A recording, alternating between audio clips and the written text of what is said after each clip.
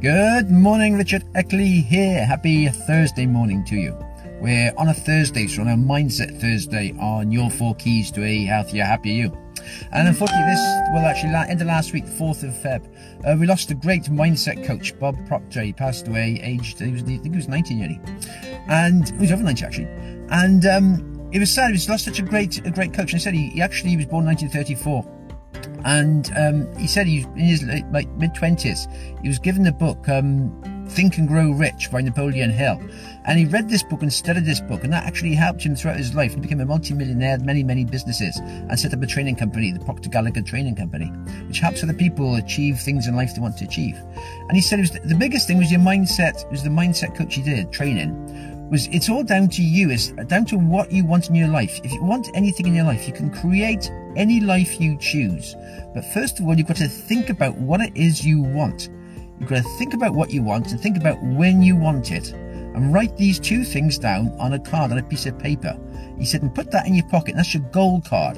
That's what you want and when you want it. He said, you put that in your pocket and then you keep looking at it and reading at it. And it keeps reminding you to actually think about the goal you want, what you want in your life, and helps you take action towards it. Because he said a dream or a goal is no use unless you take action on it. So the point of having this goal card in your pocket is that you're actually taking action on towards your dreams. So every day you're moving yourself slowly towards this dream that you want to have when you want to have it. Unless you do that, unless you take the action actually to read the card to remind you, quite often you won't. You think about the dream, you think about, oh yeah, I want this thing by then, and then life gets in the way and you forget about it.